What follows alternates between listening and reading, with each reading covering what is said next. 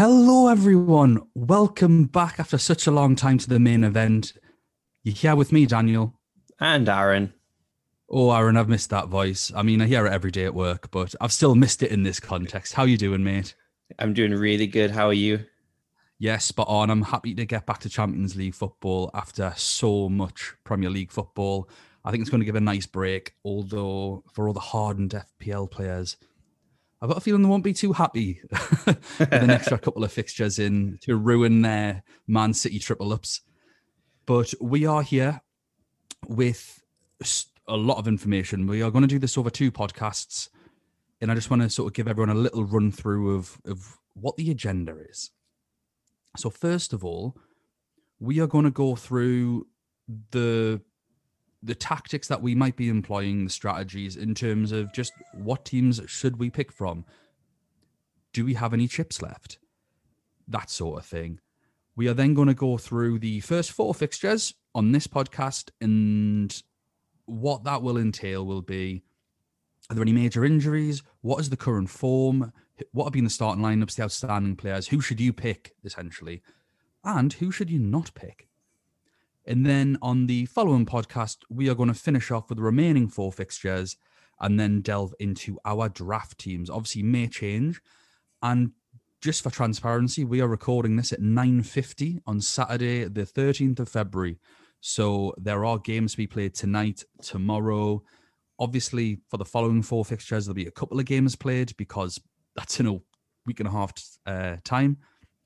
So there may be more injuries. You'll need to keep up to date with that. Obviously, if you follow us on Twitter at UCL Fantasy Pod, we will try and keep up to date now as the game week will be closing with injury news as we receive it. Thanks to everyone that tags us in injury news. Also, I would recommend downloading the OneFootball app. We aren't sponsored by them at all. It's just I use that and I follow all the Champions League teams and I find it really useful. So there's a free bit of advice for you. But moving on to today's show, Aaron, first of all, what chips do you have left? So I just have my wildcard chip left. I use my limitless in the group stage. I'm in exactly the same position. I use my limitless, but I kept my wildcard, and it's largely because if we look at how many injuries there are, there's no telling when I might need that. Every season, you might need it at this stage. I think in the group previews, I went through a list of the teams that went out at this stage last year, and there were some really big teams. I mean, if we look at just even the first game, one of Barcelona or PSG are going to go out in this round. So a wild card between round of 16 and quarterfinals can be very, very handy without COVID. And without all these muscle injuries that we are seeing a phenomenal amount of muscle injuries due to the players A, playing so much, and I think B, in such cold conditions. So I think that's going to be really useful.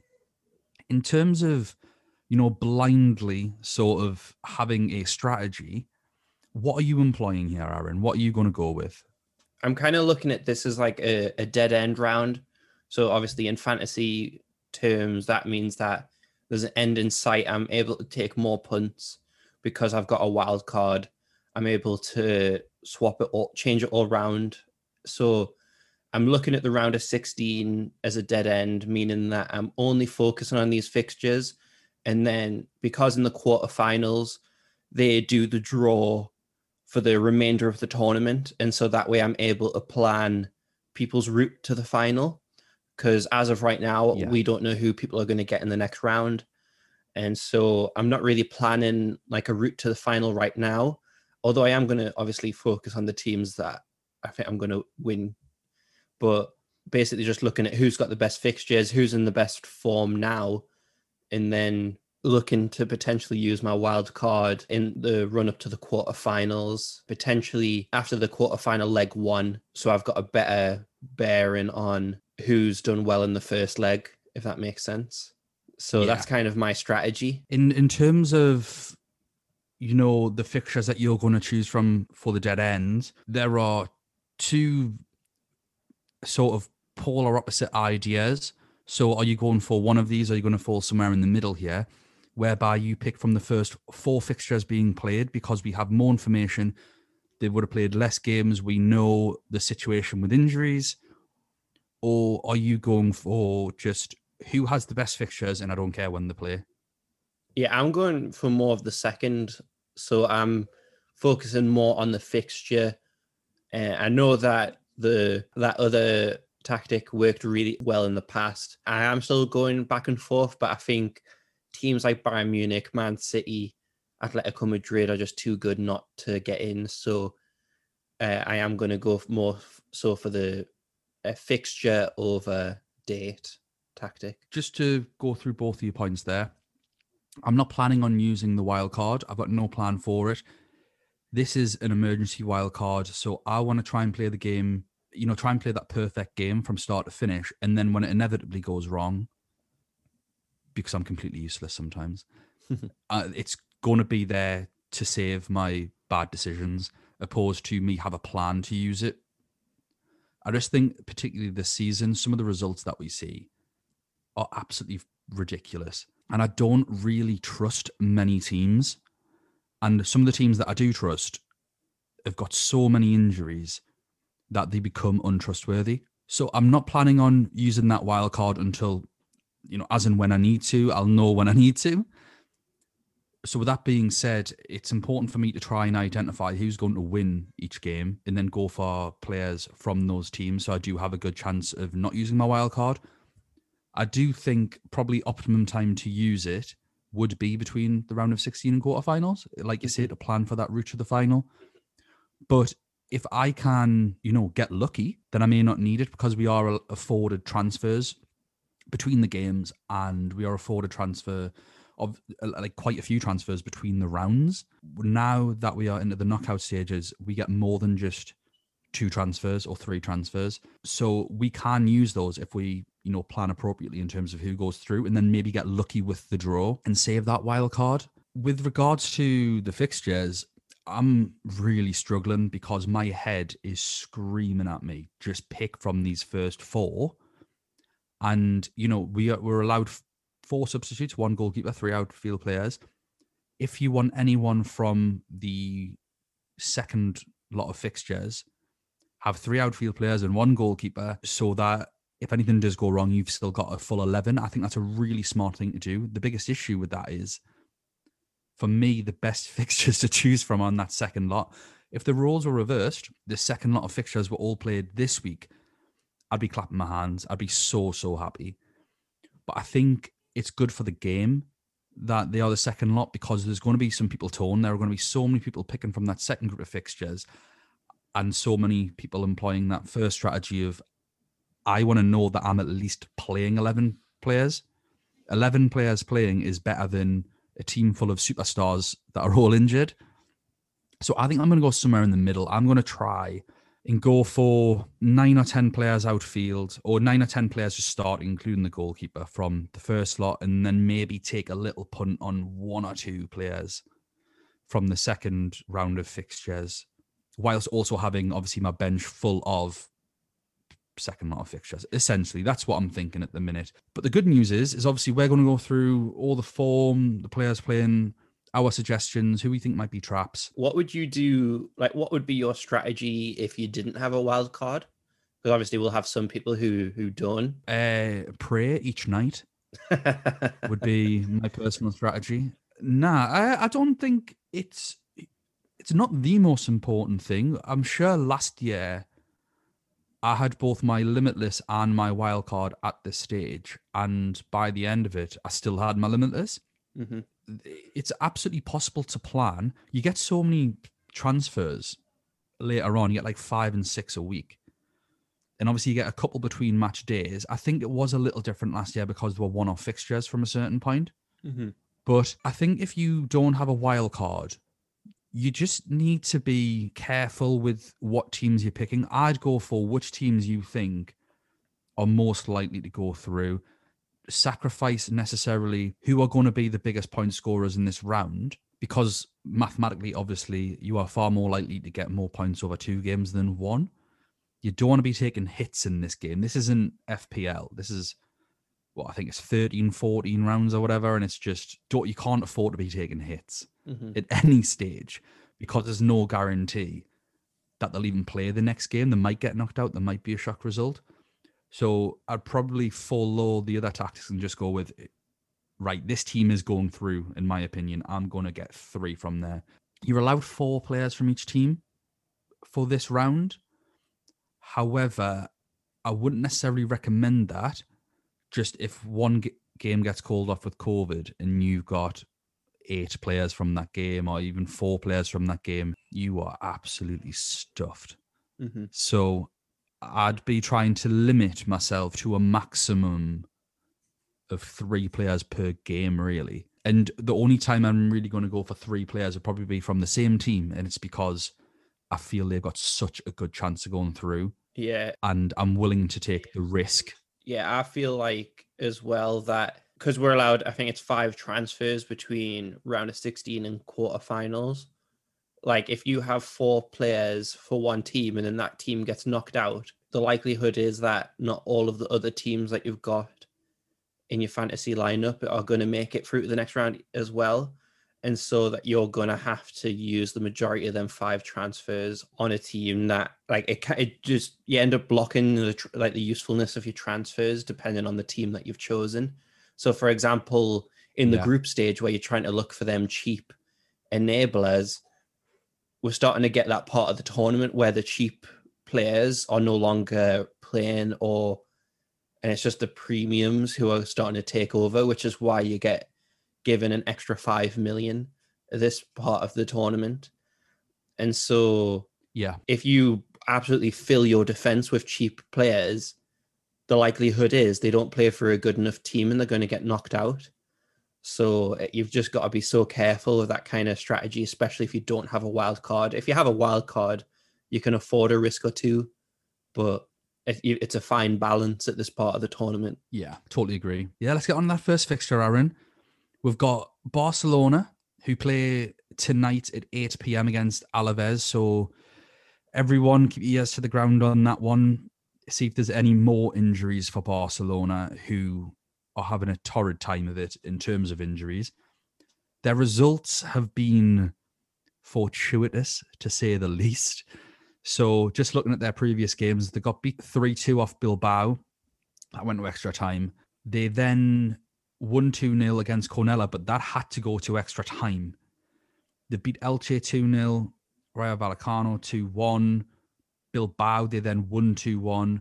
They won 5-3 against Granada in extra time.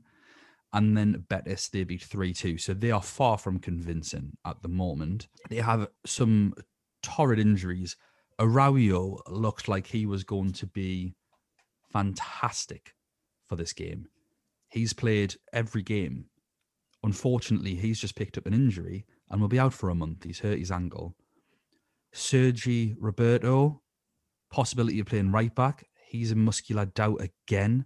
Coutinho's out for 2 months with a knee injury.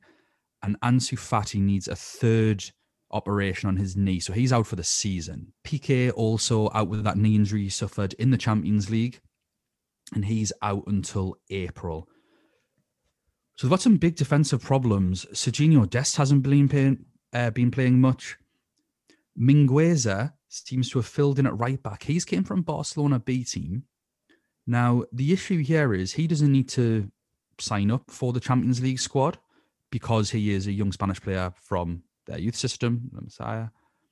But he's not in the game because they haven't registered him. They don't need to. So we are potentially robbed of a right back here for Barcelona. And just before we get into maybe who we should get, I've noticed that Braithwaite, who was a little bit of a dark horse in the group stages, and that is now exclusively playing on the wing. So it's a bit of a mixed bag here for Barcelona. Have you had a chance to look much into them, Aaron? Yeah, so I ended up watching the highlights for the Sevilla-Barcelona match, because obviously that's 2 Champions League teams. And yeah, Sevilla just absolutely destroyed them. I was listening to some of the La Liga pundits, and they were saying that 2-0 was a very generous scoreline to Barcelona. They should have been beaten by a lot more. And I think we'll get onto Sevilla later, but Barcelona. It's hard with like Spanish teams because they literally play a cup game like every week. Like they kind of squash all Yeah. of their cup games into the 1 month. So it's like League Cup, League Cup, League Cup, and it can be quite hard to follow. A lot of rotation, and at least it's not spread out like the English cups, but it can be quite taxing on the players and a lot of rotation for some of the teams. And Barcelona, yeah, like kind of what you said, they're not finishing teams off. They're not a ruthless team anymore, and I think we saw that from the group stage when they were against Juventus. But in terms of this game against Paris Saint-Germain, I think it's too hard to call.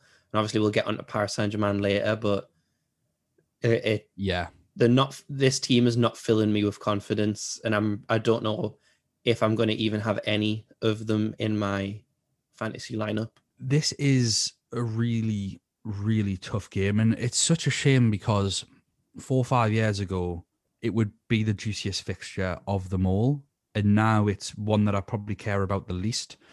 Two depleted squads, neither in amazing form. I mean, Paris Saint-Germain has got a new manager, obviously. So it shows how well A, they were doing before you came in, and B, the fact that they're obviously going to go through a transitional period as Pochettino tries to get across his ideas. Barcelona can't seem to function at the minute defensively. They can't seem to nail down a back four.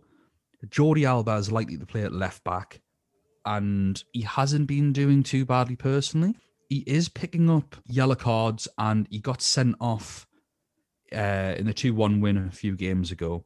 But other than that, he does have 2 goals and 2 assists and 5. And when we get on to PSG, obviously, I don't think they're going to be too great going forward.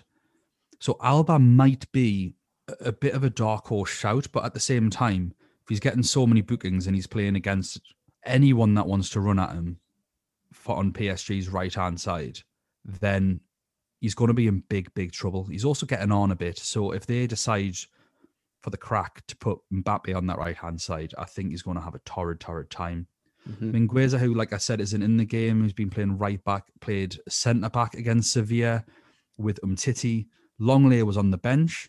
Longley and Umtiti have been swapping pretty much each and every game to partner Araujo, who isn't there. And Araujo would have been such a good shout because he is so cheap. Obviously, he's in the 4 millions at the minute. So that's really, really disappointing. In fact, sorry, he's not in the 4 millions. He's 3.8. Mm-hmm. I think obviously for a lot of people when it comes to Barcelona, they're going to be interested in the attacking options. Looking at them, Griezmann has done really well recently. He's got 5 goals and 4 assists in 6 games, priced at 9.9 million. Messi has 3 goals and 2 assists and 5 at 12.1. So between the two of them, Griezmann's in much better form than Messi. Before everyone complains, no, I'm not saying Griezmann's better than Messi.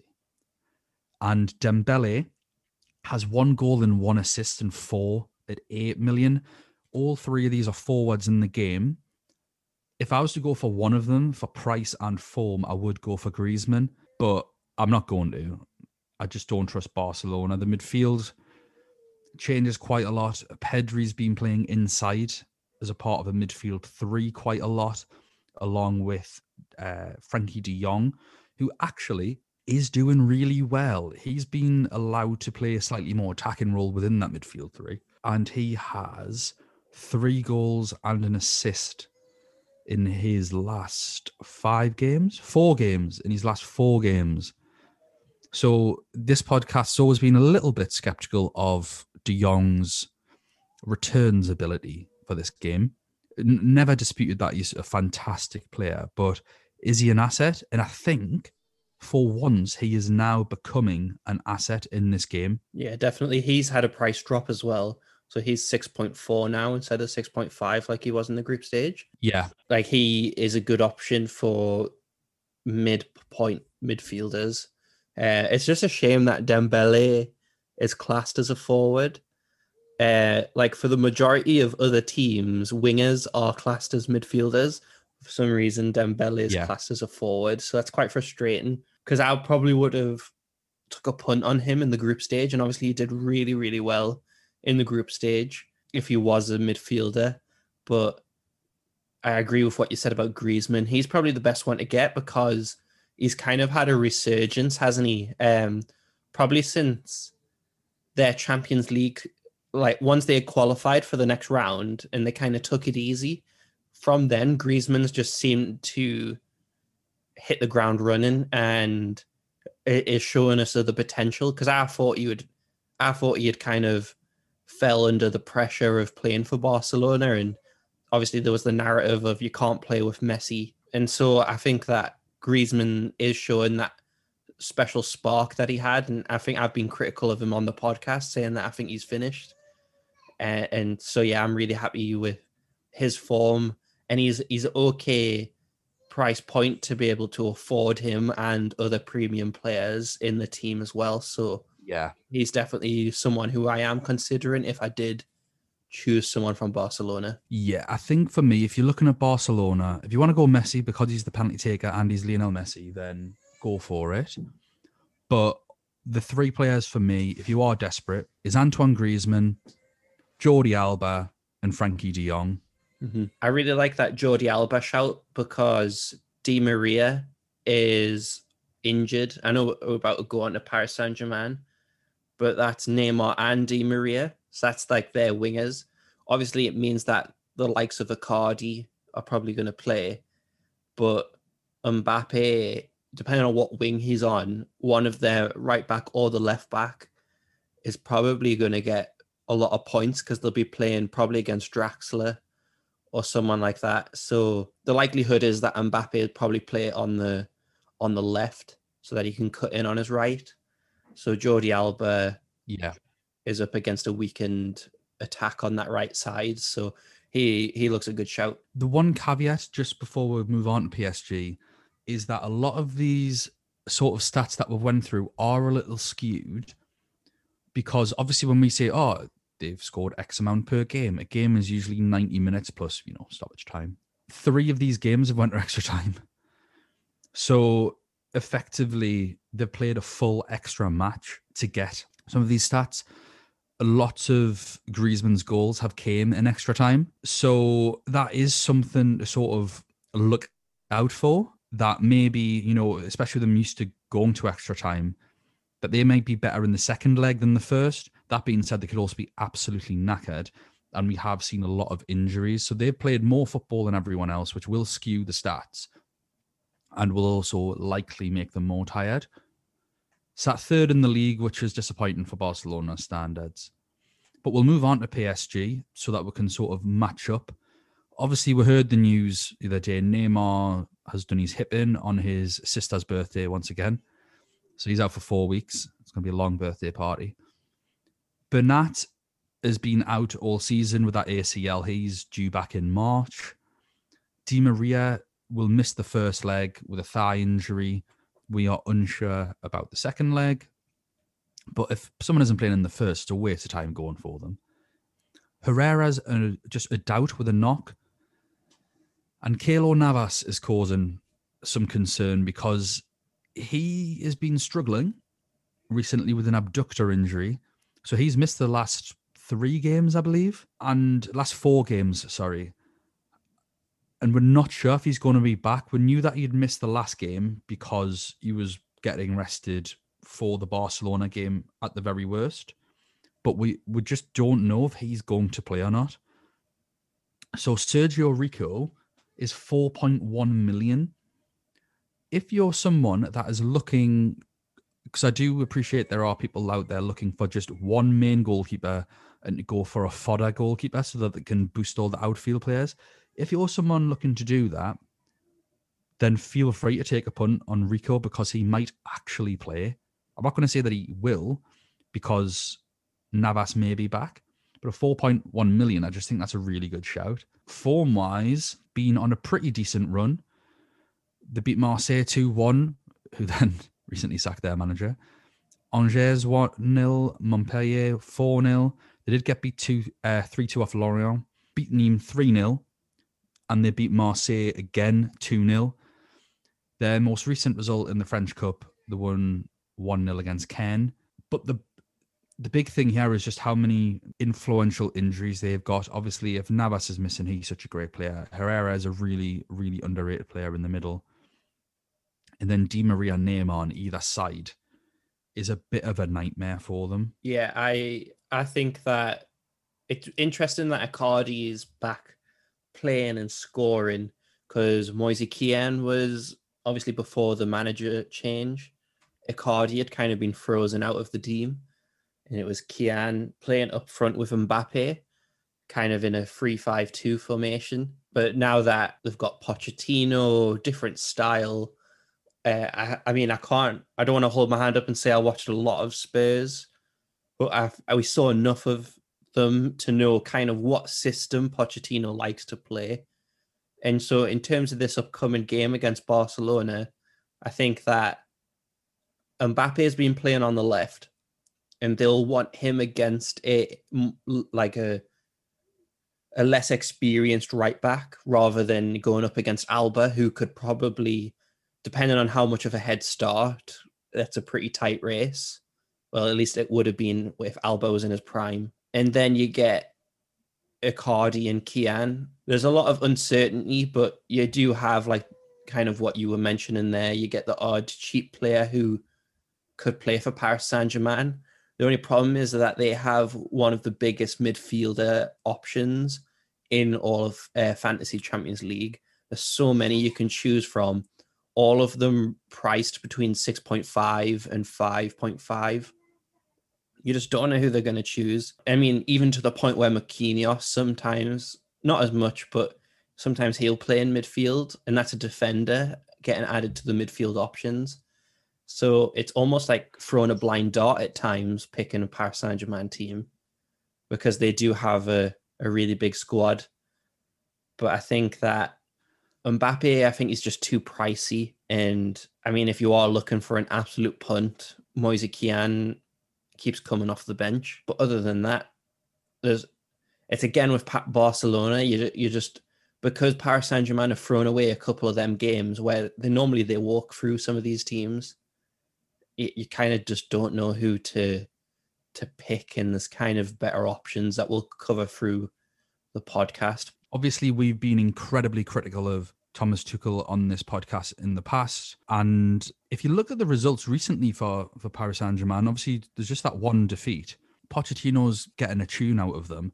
It might not be the most refined tune, but it's still positive results compared to what they've been getting. What I will say is he's moved the formation around a little bit. He's been playing 4-4-2s. He's been playing 4-2-3-1s. He's been playing 4-3-3s. So I'm not entirely sure what he's going to go with for the next game. In terms of nailed on players, I think Florenzi at right back is absolutely nailed, but one assist in his last 7 games or something like that isn't fantastic. Paredes in midfield has played every game in the last 7. Every single game. He's had 1 assist in those 7. The issue is, for the Champions League game, he's only averaging 2.6 points per game, and he's 5.4 million. So if you're looking for someone that'll play, Paredes will play, but is he going to do anything? I personally don't think he will, and I think he's in serious risk of getting a yellow card. He's a very emotional player. Kurtzauer at left back has been absolutely brilliant. He's got 2 goals in his last 5 games, and he's priced at 4.8 million and had a rest against Caen in the Cup. A lot of their players did. Mbappe got a rest, Icardi got a rest. I think if you're looking defensively, there are 2 players really to look at, and that is Diallo, who had played every game, caught COVID, so he then had to miss out and has then came back in against Caen. He's 4.4 million. For someone that is likely to play next to Marquinhos, not Kimpembe. If you want Marquinhos, he's 5.8. He's a phenomenal player, but I don't think he's quite as good as last year because of his position. Last year, he was playing holding midfield, so he was just gobbling up ball recoveries. I don't see it being like that. And then, obviously, playing higher up the field, he was a goal threat. I remember he made me eat my words a few times after scoring in consecutive games and looking like their most dangerous player. Forwards, I think Icardi and Mbappe are probably the 2 to look at. Mbappe with 4 goals and 1 assist in his last 6 games, 10.9 million. and Icardi with 3 goals, 2 assists, and has also won a pen.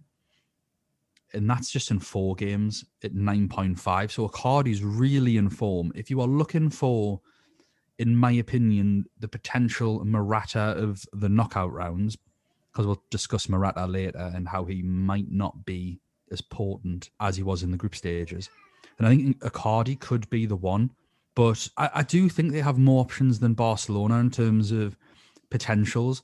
Just we've got 3 defenders there at 3 slightly different price points because Diallo is so cheap that he can really facilitate elsewhere. But so is Kurzawa, 4.8. Anything less than 5 million for a player that is going to play for a really good team in the knockout stages is, in my opinion, considered a bargain at this level. And then obviously Mbappe and Icardi are always capable of scoring. Mbappe is likely to be the penalty taker with Neymar and Di Maria out. Mm-hmm. So that's who I'd be looking at. Is there anyone else on your radar for this team? I think you've mentioned them all. Something that I'm quite interested in is I don't know, someone might be able to correct me, but I think this is the first time that Icardi has played against Barcelona. Obviously, he's got a lot of history. He was part of their academy. He's got the personal beef with Messi. I think with a weakened Barcelona defense, this is the reason Icardi has come to Paris Saint-Germain. He's that kind of player where he doesn't need many chances. He's often been described as a luxury player where he only contributes to goals. He doesn't do much off the ball. But I think in a Poch system, I think that might be changing. I've not watched too much of Paris Saint-Germain, just being honest. But just in terms of the storyline and the type of player that Icardi was in Inter Milan and the type of player that he still is, I think this is primed for an Icardi headline. So just with his price point, he's definitely someone who I think will be good for this round. And then because he scored 0 points in the group stage, I think not many people will select him. I mean, he's selected by 0% so far. He's a massive, massive differential. I think it's worth keeping an eye out for PSG's game today. They are playing against Nice at 4 p.m. So that's obviously English time, GMT. So convert it to wherever you're listening from. Although by the time this goes out, the game would have already been played. So just go and look at the score. But have a look, see who's playing, see who's being rested, because it seems to be 1 in, 1 out for Pochettino at the minute. As one plays for an important game, they'll then get rested in a less important one. Nice are a good team, but I think obviously being sat at 13th in Ligue 1, he might decide to rest a few players for this one, or maybe do what Bayern Munich do and, give them a run out for 60 minutes and hold them off. So it's definitely worth having a look at what happened during this Nice game. And obviously any more injuries could happen as well. Aaron, so let's go for who we think will win the first leg. And then, we're going to we'll punt now on who we think will actually qualify. Okay. So who do you think is going to win the first leg, most importantly? Well, I'm going to cop out and say that it's going to be a 2-2 draw. And then I think Paris Saint-Germain will go through because they'll win the second leg. That's my prediction. Pretty hard to disagree with that. I do find that, I think it'll be it's really annoying when we agree. That's exactly what I was going to say, and it's really annoyed me. I was going to go for a score draw and then Paris Saint-Germain to go through because I just think by the time they get Neymar, Di Maria and Keylor Navas back, and then they're playing at home, I think, they'll be the ones to go through. I'll go for 2 draws and Paris Saint-Germain to go through on away goals. Well, just to change it up a bit. Sounds good. We'll probably disagree on some of the other ones. Yeah, fingers crossed. I mean, this next game's a real toughie. So same night, we've got RB Leipzig versus Liverpool. Again, 2 incredibly frenetic teams. So Leipzig, Forsberg's injured. He's got a knee injury, an unknown return date. Justin Kluivert, who was on none of our radars anyway, has an ankle injury, unknown return date. And Lema, the hero of last season, is still out with his ankle fracture. So it'd be nice to see him back whenever he can make it. In terms of their form, I've just looked at the league games. They are still changing it around. I thought they were quite fixed on a 3-4-2-1. They've since changed to a 3-1-4-2. They did play last night, which isn't on any of my data that I've written down. So I'm just pulling up last night. I know that they won 2-0 against Augsburg. What are you thinking with Leipzig, Aaron? So I think that with like they are like an inconsistent team in terms of their formation. I think that's just what happens with a young manager. But some of the players that are probably on our radar is they've changed around so much. For example, Angelino is now an attacking midfielder, which is, I mean, he can play anywhere, can't he? Crazy. But something that was quite hard with Leipzig. So, like, if there are any Bundesliga enthusiasts listening, it was quite hard to get the assist data for Leipzig. It was easy for the other teams, but for some reason, Leipzig. So I don't know whether the actual people who do the stats for Leipzig hate them as well. Seeing like the rest of Germany hates them. So I could only get like the assist. Maybe as a German running it. I'm not doing this. But no, like, so Angelino, from what I've seen, in his last 4 games playing as a central attacking midfielder, has got 3 assists. I just want to jump in real quick. First of all, to correct myself, they won 2-1 against Augsburg last night, not 2-0. But also, Google's been a bit naughty because he's not been playing central attacking midfield. I was very confused by it myself. I was like, this cannot be right. And he's playing as a left winger. So they're playing, like I say, for the last 4 games, a 3-1-4-2. And he's been the one on the far left. It's been Almon Sabitzer or Almon Hadara in the middle. Yeah, that makes way more sense because like Google's been having Sabitzer play as a defensive midfielder. And I'm like, what is going on? Yeah, it's just all kinds of wrong. So thanks for confirming that. Like I had my suspicion, but I was just going off what Google said, which is dangerous to do, guys. Dangerous to do. Very dangerous. Never Google symptoms. But either way, Angelino's gotten 3 assists. And so playing a lot more advanced, which is great news for attacking returns, especially with Liverpool not being solid. But in terms of finding like a goal scorer, so many different people have scored for them since New Year. Like Paulson has scored, like Paulson, Sabitzer, Orban, who's the centre-back, Mukiele, Olmo, and Nkunku have all scored 2 goals. And that's it. Nobody scored more than 2 goals. So it's quite, like, it's nice in terms of a team that they share around the goals, but there's not probably one player that you're going to pinpoint to say, right, that is their biggest attacking threat. If I had to pick someone, I'd probably go Sabitzer or Olmo, just because they have more assists. But it's quite hard to pinpoint a player. So it's like playing blind darts. You've just got to choose one, and probably a lot of it will playing come blind down darts, Aaron, don't you? Is that your favorite game, blind darts? It's what I've been doing during lockdown, and also repairing the wall as well. And but with Leipzig, there's so many options. I think it at the end of the day, it's going to come down to your price points and how much emphasis you put on. But my biggest person to get in, if you don't have them already, what have you been doing, is to get Angelino. Well, I'm here to throw the cat amongst the pigeons, Aaron. So yeah, Angelino, 5.4 million, 3 assists in his last 6 games, playing from left wing, and obviously has the potential to get a clean sheet. Whether that's going to happen against Liverpool with the way that Leipzig play, I think they play into Liverpool's hands.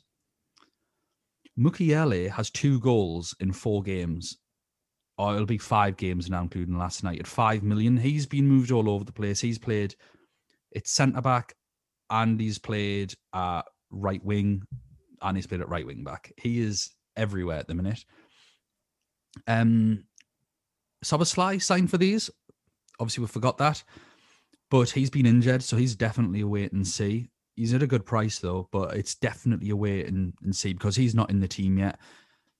In terms of how he might fit into their system, I think he's going to take up the role that Timo Werner has left vacant in the side. So that could be really, really good for them. Angelino has signed, by the way, permanently on a 4-year deal with Leipzig.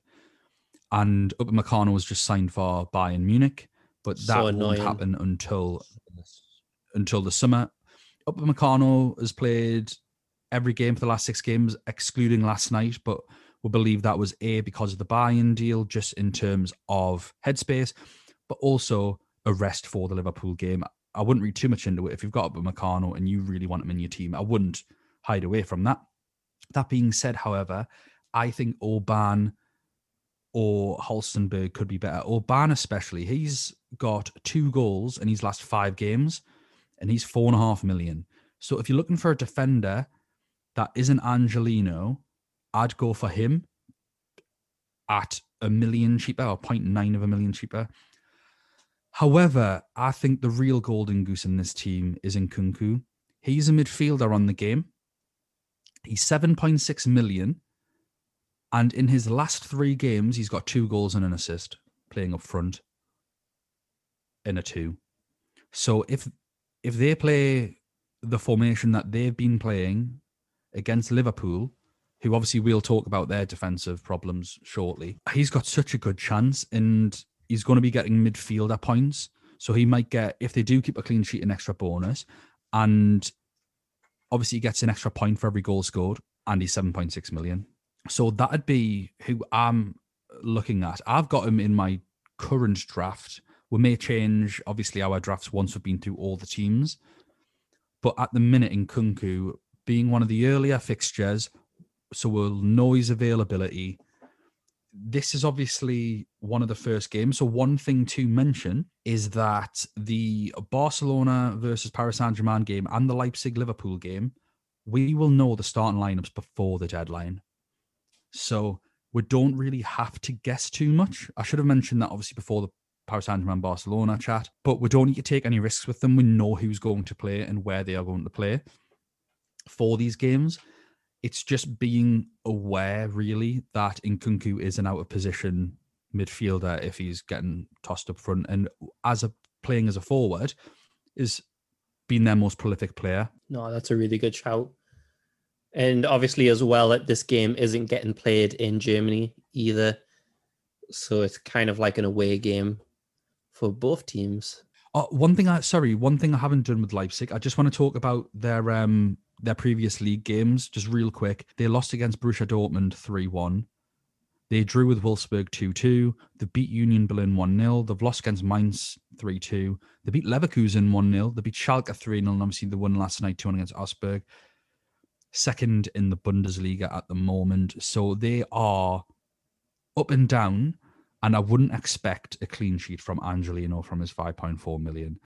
So Liverpool, who are on their own downward spiral at the minute, they've obviously got a crazy, crazy injury list. The Fabinho's now been ruled out of this weekend's game against Leicester City. Jota is back in training, but I think he's not expected to actually play for another month. He might obviously be ready for the second leg if his recovery goes well. They do have the 2 new centre-backs who are on the game. So Kabak and Davies. Not saying there's any favouritism here from the UEFA game, putting in those 2 signings when they can't be bothered to put in a Barcelona right-back who's played every game for the last 6 or 7 games. But never mind, UEFA. We know we'll love you.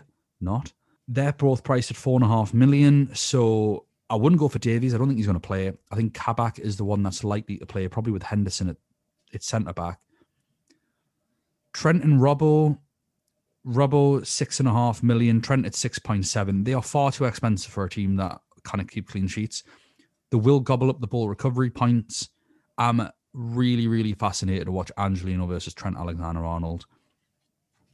If Angelino does him up in this game, I think that could be Trent's England place gone. This is going to be really, really interesting because we all know that Trent isn't the most defensively minded right back in the world. He's not. We've said all along this podcast when people have said he's the best right back in the world, even when he was playing great, that he's not the best right back in the world.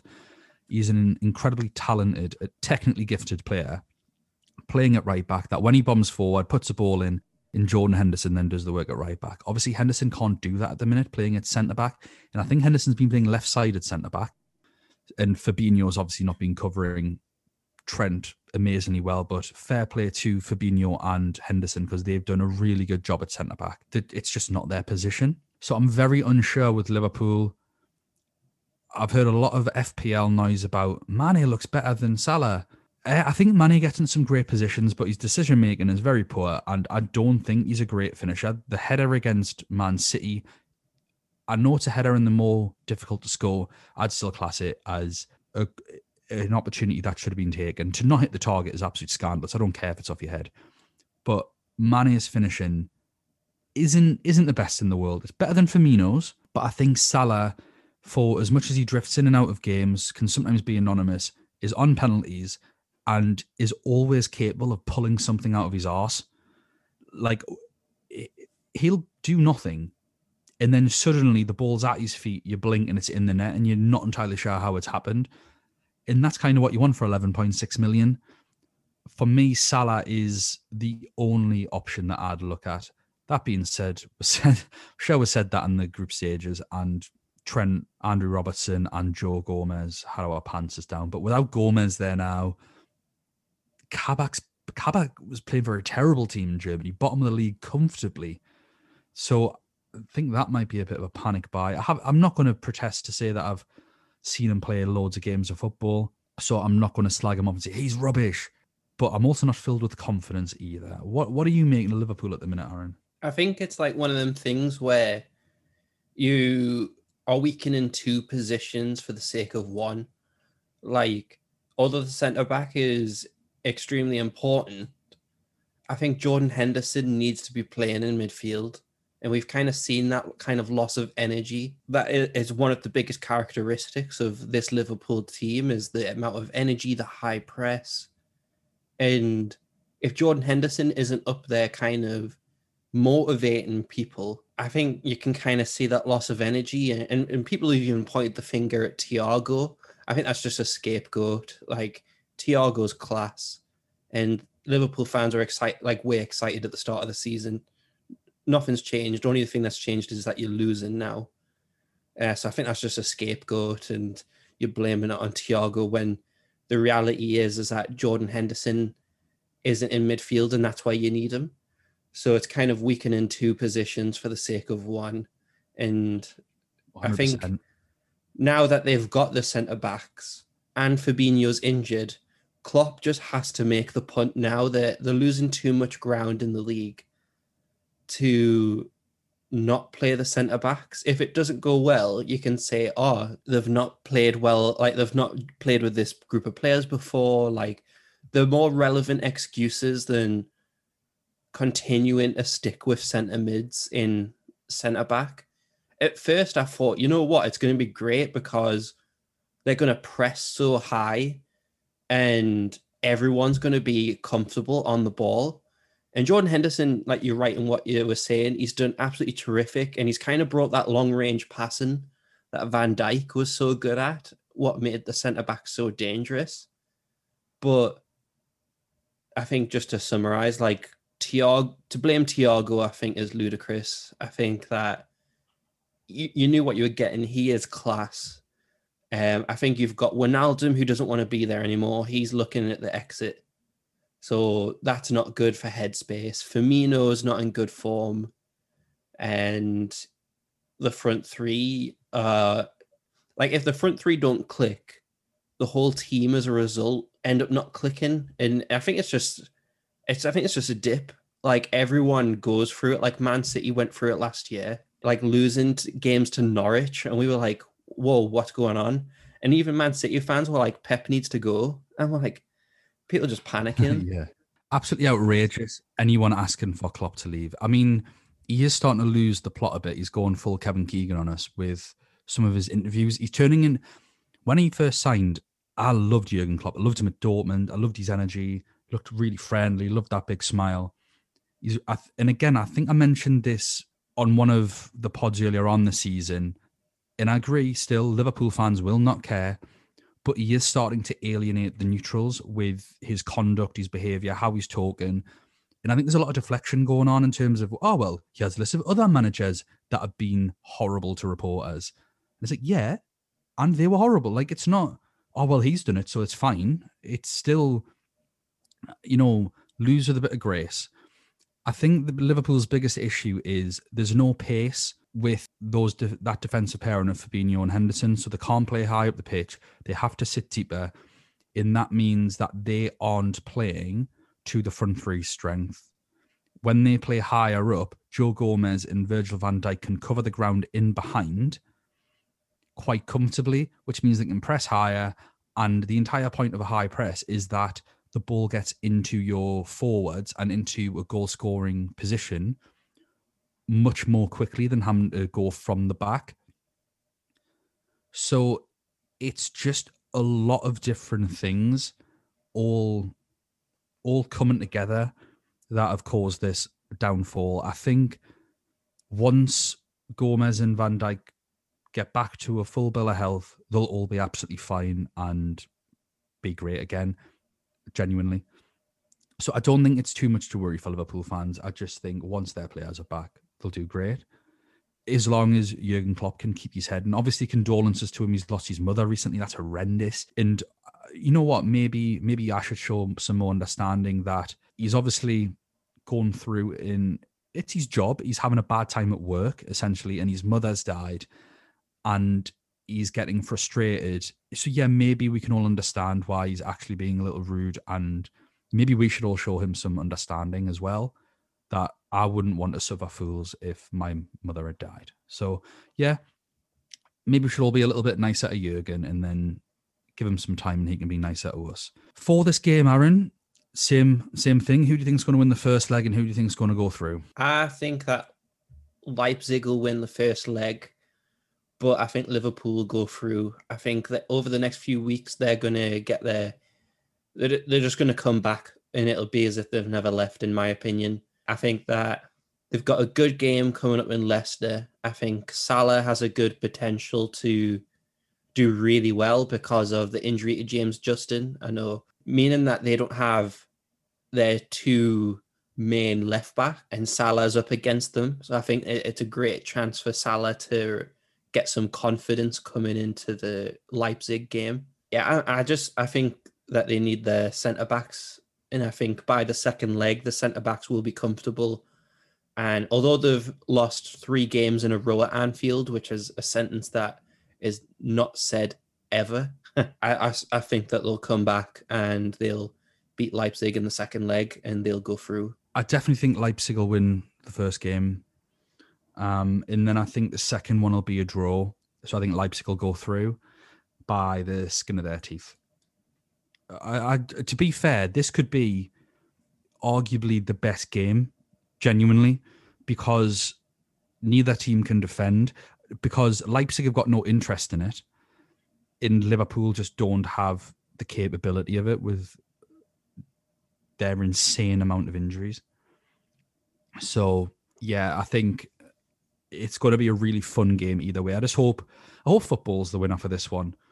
But yeah, I'm going to go with Leipzig personally. It's just, you don't know which Leipzig are going to turn up. That's the only issue. They're a total Jekyll and Hyde team. I'm obviously predicting because it's part of the format of this podcast that we're going to predict. But if I had the choice to not predict, that would be lovely as well. I think, obviously, in terms of fantasy assets, I just think Nkunku playing out of position against a weakened defence is as good a pick as anyone in midfield. So we'll move on to Sevilla versus Borussia Dortmund. Sevilla have a Campos injured with an ankle injury. We don't know how long he's out for. It is unknown. They've been in a great run of form. They did lose 2-0 to Atletico Madrid, but since then they beat Leganes 1-0, Alaves 2-1, Cadiz 3-0, Valencia 3-0, Eibar 2-0, Almeria 1-0, Getafe 3-0, and Barcelona 2-0. So they've been keeping clean sheets for fun since that Atletico Madrid defeat. They've had a fairly solid team, I'd say. They are fixed to a 4-3-3, which is really nice. Banu's been playing every game in goal. Navas has played most games at right back. Hero Jules Koundé has played every game at centre-back. He's fixed. He scored an absolute worldie against Barcelona. The other centre-backs have swapped. It's been Gomez and Diego Carlos. That's been interesting. And then Acuna was their starting left-back except for the last few games. So I'm not too sure what's gone on there. That might have been an injury that he's now came back from. But I think, obviously, if you're going to go for a Sevilla defender, I just think go Jules Koundé. His price, it's absolutely ridiculous. 3.9 million, so many clean sheets. The only issue you've got is obviously the opponents that they're playing in Dortmund, who, again, throw all caution to the wind and just love to attack. The midfield did change slightly for the Barcelona game. They played a 4-2-3-1 essentially instead of just the outright 4-3-3. But Rakitic has played 5 of the last 7 games. Jordan's came into the side. He's played 5 of the last 7. Fernando sort of came out of the side since Jordan's came in. They played together a couple of times. But Gudelj, he's been playing a few games. So we are a little unsure about what's going on other than Rakitic, really. I think if I was to bet my house on it, I'd go for Jordan, Fernando, and Rakitic to be the midfield 3 in whatever form you want to look at it. Against Dortmund, I think that's most likely the midfield 3, injuries permitting. And then Alejandro Gomez, since he's came to the club, is on the left where Campos would usually play. Youssef En-Nesyri's been up front and Suso's been on the right predominantly. So I think their team isn't too difficult to predict. Right back is probably going to be Navas. Centre back's going to be Koundé and Carlos. The left back is unsure. I am really unsure about that. But then I think Rakitic, Fernando, Jordan with Gomez, Suso and En-Nesyri up front. Gomez has obviously just been bought by Atalanta. He's been the bane of my bloody life on this game. I'm still unsure about him. He has got a goal since coming in, but I think En-Nesyri, because he is a forward at 8.5, I think En-Nesyri at 7.4 with 5 goals and he's earned a penalty as well for 7.4 million is a fantastic punt against Dortmund, who struggle to defend. Suso with 1 goal and 3 assists in 5 games. 6.9 million. That is really good for midfield. I wouldn't really look at too many others. Jordan's 1 goal, 1 assist and 6.4 million. Banu 5 million if you're looking for a goalkeeper that's likely to play for a team that's been keeping clean sheets and you can't afford like an Oblak. What do you think? What are you thinking of Sevilla, Aaron? I'm loving their defense. Koundé has to be in there for me, and he's one of the cheaper goalkeepers as well, Banu, and they're just playing so well. And like I said before with Barcelona, that they're one of the best informed teams in Spain right now, and winning 2-0 was a disservice to Sevilla because they were so dominant. And with Dortmund's form being so all up in the air, I think that it's a really good, like Sevilla are a really good team and they often come good this time of year, because if they were in the Europa League right now, all bets were off and you knew that Sevilla were going to win it. So they come good the second half of the season, and I think that they'll win both games, and I think that the players that you mentioned are really good. Suso, from his time at AC Milan, he loves to take shots from outside the box. So you've got the potential there for potential extra points for outside the box. And the thing is as well, now that they've got Papu Gomez, you've got a right foot and a left-footed set-piece taker in Suso and Gomez. And so Sevilla is just a really strong team right now. Yeah, I'm liking the look of them a lot. The fixtures are annoying because I'd love it if these were playing like PSG and not Dortmund, because what we've got here is a team that you can bank on defense playing against a team that you can bank on attack. In that, it's just, I'm looking at these opening fixtures and pulling my hair out, because if the draw had just gone a little differently, things would be so much more clear. With Dortmund, we'll move on to them. they're all over the place. They beat Wolfsburg 2-0. They beat Leipzig 3-1. Then they drew 1-1 with Mainz. They lost 2-1 against Leverkusen. They lost 4-2 against Mönchengladbach. They beat Augsburg 3-1. Then they lost 2-1 against Freiburg. I really don't know what to make of them at the moment. They have got Axel Witsel out with an Achilles injury. And since he's been injured, that's where their form has completely dropped. But even when they lose the score, Zagadu's out with a torn muscle. Berkey's causing all kinds of problems because he's been terrible, and then he got injured. Hitzes came in, and he's also been terrible. So, is Berkey going to be fit? His shoulder injury has an unknown return date, so we're not too sure. But I just don't fancy either of them in goal in as far as keeping a clean sheet. One thing I will say about Hitz is he's super cheap. So again, he falls in line with the Sergio Rico plan, 4.1 million. If you're looking for a bench fodder sort of goalkeeper that might play, he's as good a punt as anyone. I don't think Sevilla will score loads against them. They're not that kind of team. I always feel like Sevilla have like a 2-goal limit in games like this. So, you might even get some save points whoever plays. They've got problems recently at right back with Munya being injured. So defensively, I had Hummels in my team, but purely because of his ball recovery points. He's an absolute unit at the back. But they've resorted to a 4 at the back now. When he was gobbling up all those balls, that sounds disgusting. When he was gobbling those balls, they were playing a 3 at the back, in which he was the central centre back. Now that they're playing 4 at the back, I think he is now completely wasted as an as a UCL asset. I wouldn't go there.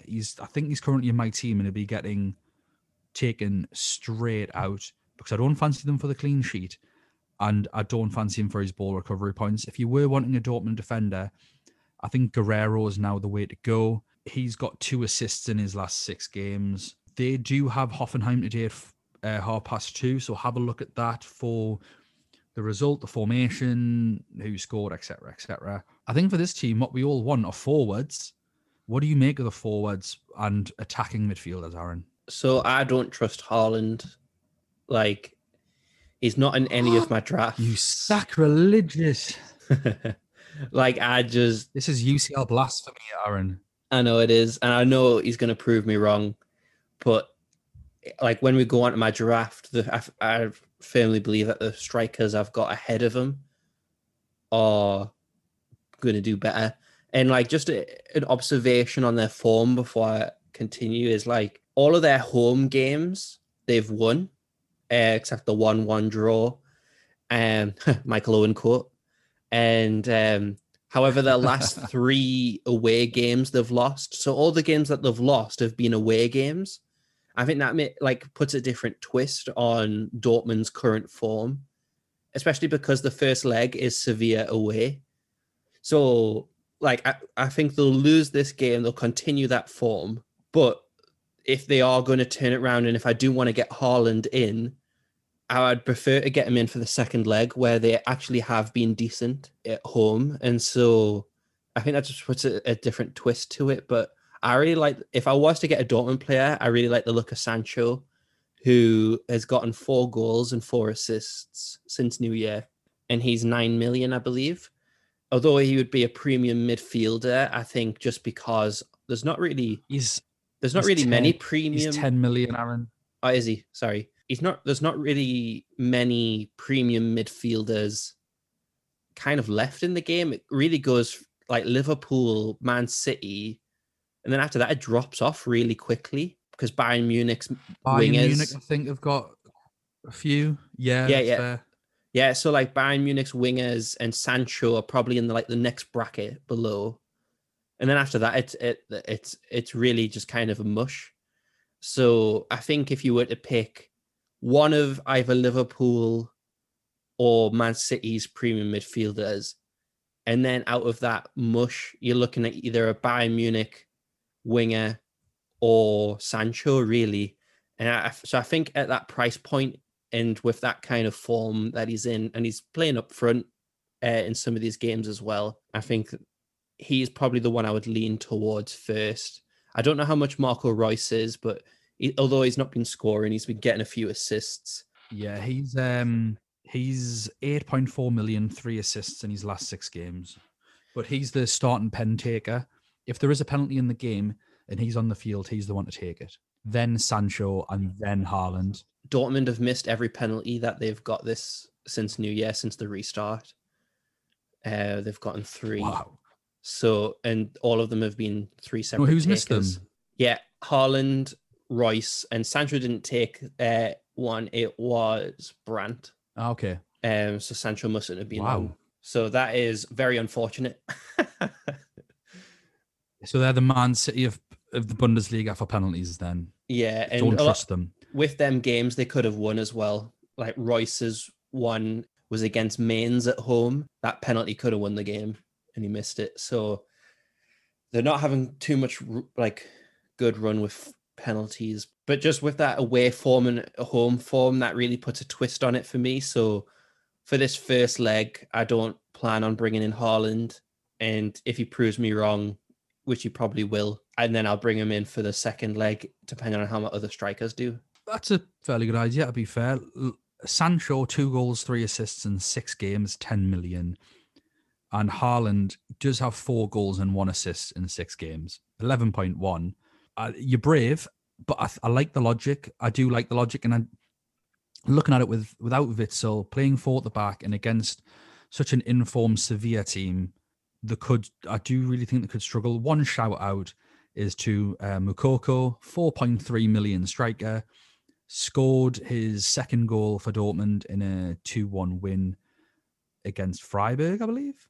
Oh, sorry, no. He scored the only goal in a 2-1 loss to Freiburg, sorry. And he's just becoming a bit of a cult hero at the minute. Youngest ever Champions League appearance maker, 4.3 million. If you are crazy or just love the thrill of the game and you want to bulk up your team elsewhere, go Moukoko.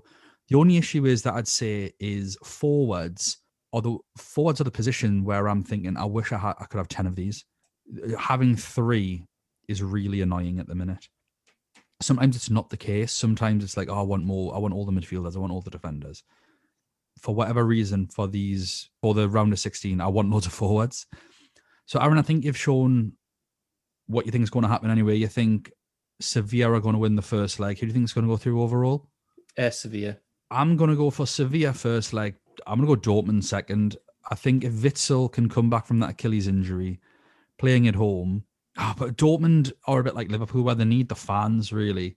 I'm going to go for a draw for the second leg. So that's a Sevilla to go through on this one. Bit of a shock, really, especially when I've got 3 Dortmund players in my draft. So that's going to have to change. The final game of this podcast before we wrap things up on this one and move on to our second podcast is Porto versus Juventus. So, Aaron, you can talk about the away team shortly, but let's crack on to Porto. First of all, they've had some mixed form as well, particularly for their league. They're only second in their league, which is a big shock for Porto. I couldn't really find any injuries. They've drawn 1-1 to Benfica. They lost 2-1 against Sporting. They won 1-0 against Ferenc, 2-0 against Gil Vicente, beat Rio Ave 2-0, drew 0-0 with Belenenses, drew 2-2 with Braga, and I believe they won 1-0 the other night. It was a 1-1 draw. Before I did all of my research. Was it a 1-1 in the end? I know they were down to 10 men. Yeah, it was in the 90 and 12th minute. Oh, well, there we go. Yeah, they're having a bit of a mixed time of things. It's going to be another interesting game, this one. They've rotated their keeper between Costa and Marquezin quite a lot, so I do think Marquezin will be the one to play, but he's still not nailed on. I kind of don't want to talk too much about all these players because I don't think a lot of people are going to go for them. I really do just want to jump straight into just the players I think you should or shouldn't get. So, first of all, Taremi up front. He is 6.5 million, and he's got 4 goals and 2 assists in his last 6 games. He's in phenomenal form, absolutely phenomenal form. So if you're looking for a legitimate budget striker, 6.5 million, and is actually playing and is actually scoring and getting assists, 100% go for this lad. He is seriously on my radar. Very, very seriously on my radar. Sort of between him and En-Nesyri is my budget option up front. I need to see how the rest of my team works out. We've got Oliveira. He's only had 3 starts in his last 6, but he is the penalty taker. So he scored a lot of penalties in the group stages. He's got 1 penalty goal and 1 assist in those 3 games. 6.7 million. That is punty. But if they get a pen, you're in the money. Diaz, only 1 goal, 1 assist in 4 games. 7.1 million midfielder. I know he's quite popular. I'd avoid personally. Sanusi, 46 points so far in the game. He's the second highest scorer with Angelino in the entire game. Absolute madness. 5 million. So if you want the left back, feel free to go for Sanusi. I personally probably won't be, but I don't think Juventus are the most prolific team at the moment. If you think they're going to keep a clean sheet, this guy is gobbling up, obviously, ball recoveries. Chancellor Mbemba, 38 points so far. He's 4.8, so if you can't quite afford the 5, maybe go for Mbemba. But I think Taremi, Oliveira, Sanusi are the 3 players. If you want to go Porto, if you don't like Juventus, whatever reason, they're the 3 to go for. Really good budget options. We've got a goal scorer, a penalty taker, and the second highest score. I can't believe that. Same amount of points as Angelino Sanusi. Unbelievable. What do you think? Their defense has been one of the biggest success stories of the group stage in terms of Fantasy Champions League, to the point where their goalkeeper was one of the highest rising in price. Marchesin, he's 5.3 now. And a lot of people already had him in their team. So they're at a good advantage where they were able to buy him for 5 million and have just kept him. So well played to them. I think that their defenders will have a good chance of ball recoveries. Juventus on any day aren't the most clinical, and so they do have a opportunity for some ball recoveries. I think in terms of, like, if I was to bring in Porto players, I would definitely bring them in for this leg and not the second leg, because Porto having the advantage of being at home. Although you'd obviously have a superstar in Ronaldo, who is also returning home, so always loves going back to Portugal. But in terms of ball recovery points, this is probably the best time to get them in, and then you can always transfer them out for the second leg for another defender around that price point. So if I was to bring them in, definitely bring them in now. And their striker, if you are low on budget and you're wanting to get in as many premium midfielders as you can, he's the one I would go for over like Moise Kean, who I know a lot of people probably still have from the group stage, and Braithwaite, etc. I think he's a good transfer where he's kind of around the same price as them players. So, and he's in form, and that's all you can really do at the end of the day for Champions League football, is you look at who's in form, because they're going to be the ones who are going to play in the team. They're not going to bother playing second string teams in the Champions League. So the informed players are going to play, and then that gives them a stage to perform better. And I wouldn't argue against anyone who brings him in. Aaron, you're the Juventus man. Talk to us about them. Obviously, I think the main sort of questions here from a layman like myself is Morata or Ronaldo. I've seen that obviously Ronaldo's been the one excelling at the minute, and Morata just seems desperate to try and assist him. Is Cuadrado worth it in midfield? He seemed great in the groups. What's he like now? I've heard that there's been some issues maybe with him now passing to Ronaldo. Is it going to be Buffon or Szczesny in goal? And what is the crack with their defence? Who's playing? Is it Chiellini, Bonucci, De Ligt, Danilo? Is that, we need to go through this. Who we're picking, Aaron? Cool. So we'll start up front, because that's the most exciting. Ronaldo is in the best form. He scored 7 goals since the restart. Although Juventus have played quite a lot of games just because of the Coppa Italia, kind of the same situation as Spain, where the cup games start in January, and you'll see in the next episode when we talk about some of the other Italian teams that if you had an early exit, you play a lot less games, which kind of works out better in terms of form.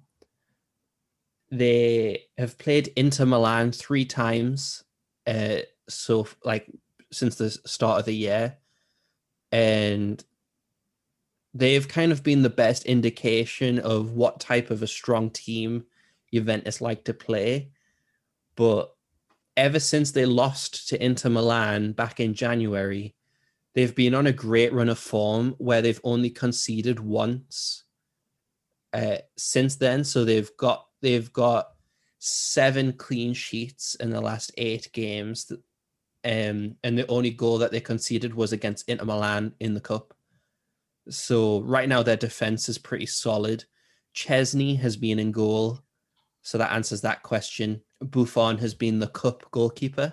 The 2 centre backs, Chiellini, now that he has a run of games, is looking back to his best self. And obviously with his physicality, he needs somebody to lay the ball off to because he's not the best with the ball at his feet. And so he'll pass the ball off to Bonucci, who can be played as a whatever position he wants at times. But in terms of Cuadrado, it's kind of been weird because Alex Sandro returned from injury and then got COVID. And so he's only just starting to come back into the side. But because of that, Danilo, who was the left back, is starting to play right back now, where Cuadrado was playing. And now they're trying to figure out who is better as a right back, Danilo or Cuadrado. And there's even been times when Danilo and Cuadrado have played on the right. Juventus have settled on a 4-4-2, and with Ronaldo or Morata or Ronaldo and Kulusevski playing up front. So Ronaldo's definitely the safer option, and he's in form in terms of scoring. He's turned into a lot more of a clinical striker. I mean, he was always clinical. You can't say that he hasn't with his goal tally. But he only needed 1 shot against Roma to score. And after that, he was kind of just there as a kind of a decoy. He's starting to get to that point where you can see that the age is starting to catch up with him, and it's quite sad because you just want him to play forever. But if, depending on his motivation, you'll see him talking to Morata, Kulusevski. You'll see them in communication throughout the game. If he's not feeling up to it, what he does is bring defenders out to the left wing so that he leaves a massive gap in the middle. And it helps the other striker or one of the other midfielders, like Chiesa, has benefited massively when Ronaldo has not been on it because he plays on the right side. So Chiesa has scored 5 goals and has 2 assists since coming back from the restart. And so in terms of Morata, though, he wasn't even first choice. He only came into the side when Dybala was injured. And like what you were saying, Morata just seems set on trying to get assists for some reason. And I think a lot of it does come to that communication within the first opening minutes of the game where you'll see them talking quite a lot, like in between stoppages of play. And I think that is Ronaldo starting to concede that he might not be up for challenging against centre-backs all day. So, and that's just him looking after his body and not wanting to get injured. So Chiesa is definitely one who I would pay attention to, and potentially McKennie.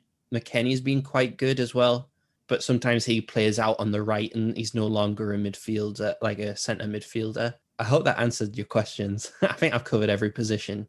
Yeah, I think so. So, well, I mean, I think we should just get right down into the bones of it. You obviously watch Juventus quite a bit. What do you think the score's going to be for this first? Not necessarily the score. Who do you think is going to win? Can we expect clean sheets from either side? Do you think it's going to be a 0-0? Who do you think is going to go through overall? Help us out here, Aaron. Cool. So, Pirlo, especially against Barcelona, we kind of saw his vision. He wants to be a very pass-heavy team. However, he says that he doesn't have the personnel right now to play like that. So since that match, which I think is probably the last time that a lot of people have watched Juventus, he's now getting compared to Allegri in terms of the way that he plays. So there's not going to be many blowout of the water results, not like the Barcelona. Definitely, he hasn't played like that since, which is a shame because if he does play like that, I think they're one of the best teams to win the Champions League because they played so well. But in terms of being compared to Allegri, if we think back a couple seasons, it's all just about getting the job done. So I think it's going to be very low scoring. I think in either a 1-0 Juventus win, 1-1, 1-0 Porto. I can't see either team scoring more than 2 goals. I'm going to go with Juventus to win just because of their run of form. But it's not going to be high scoring. And so I'm going to go with like the probability that Ronaldo will probably score, being that it's Champions League in his competition. But it's hard. Yeah. You're not going to get a high ceiling. I think Juventus is full of safe flaws. In terms of defenders as well, they're very pricey. Like Chiellini, 5.4. If he was 5, he probably would have went straight into my team. And you don't know who's going to play right back, and you don't know who's going to play left back. But Szczesny, Chiellini, Bonucci are going to be the back spine. Yeah. I think I'm going to go for Bonucci. I think that's what You're I'm going to go Bonucci? I think so, yeah. I've got some money from Hummels to spend somewhere. So I think it's tough because obviously we've got Porto's striker in such great form, but the team in general isn't in great form, and they haven't played against any great opponents recently. And Juventus have, and they've been keeping clean sheets. So I think it's again going to be a fascinating game, but maybe not for the people who like entertainment from goals. I think it's going to be an incredibly tactical game. This one, I think it's going to require some concentration to get through, but could be enjoyable if you like watching a tactical performance. I don't really know what to go for. I think it's probably going to be. My gut was telling me it's going to be 1-1 in Porto and then probably 2-0 in Turin to Juventus. So I'll go for a draw for the first game and Juventus to qualify overall. That's what I'm going to go with. So that brings an end to this podcast. Obviously, with how long this one's been, you can imagine why we've had to split it into 2. We'll be releasing both in the same day. So once you finish with this one, hopefully the next one will be up for you to listen to, as long as you get it listened to before the deadline on Tuesday. Gratefully for 4 of these teams, we will know exactly the starting lineups before they come out. So thank you so much for listening. Please don't forget to follow us on Twitter, like I mentioned earlier, UCL Fantasy Pod. We are on YouTube and Spotify. Just search for the Main Event Champions League Fantasy Football Podcast. Thank you so much for all the support, by the way, that we have been receiving on Twitter. It's been absolutely amazing. And hopefully you will enjoy our content for the remainder of this season. So we will see you for the second part of this podcast. Enjoy the rest of your day. Bye now.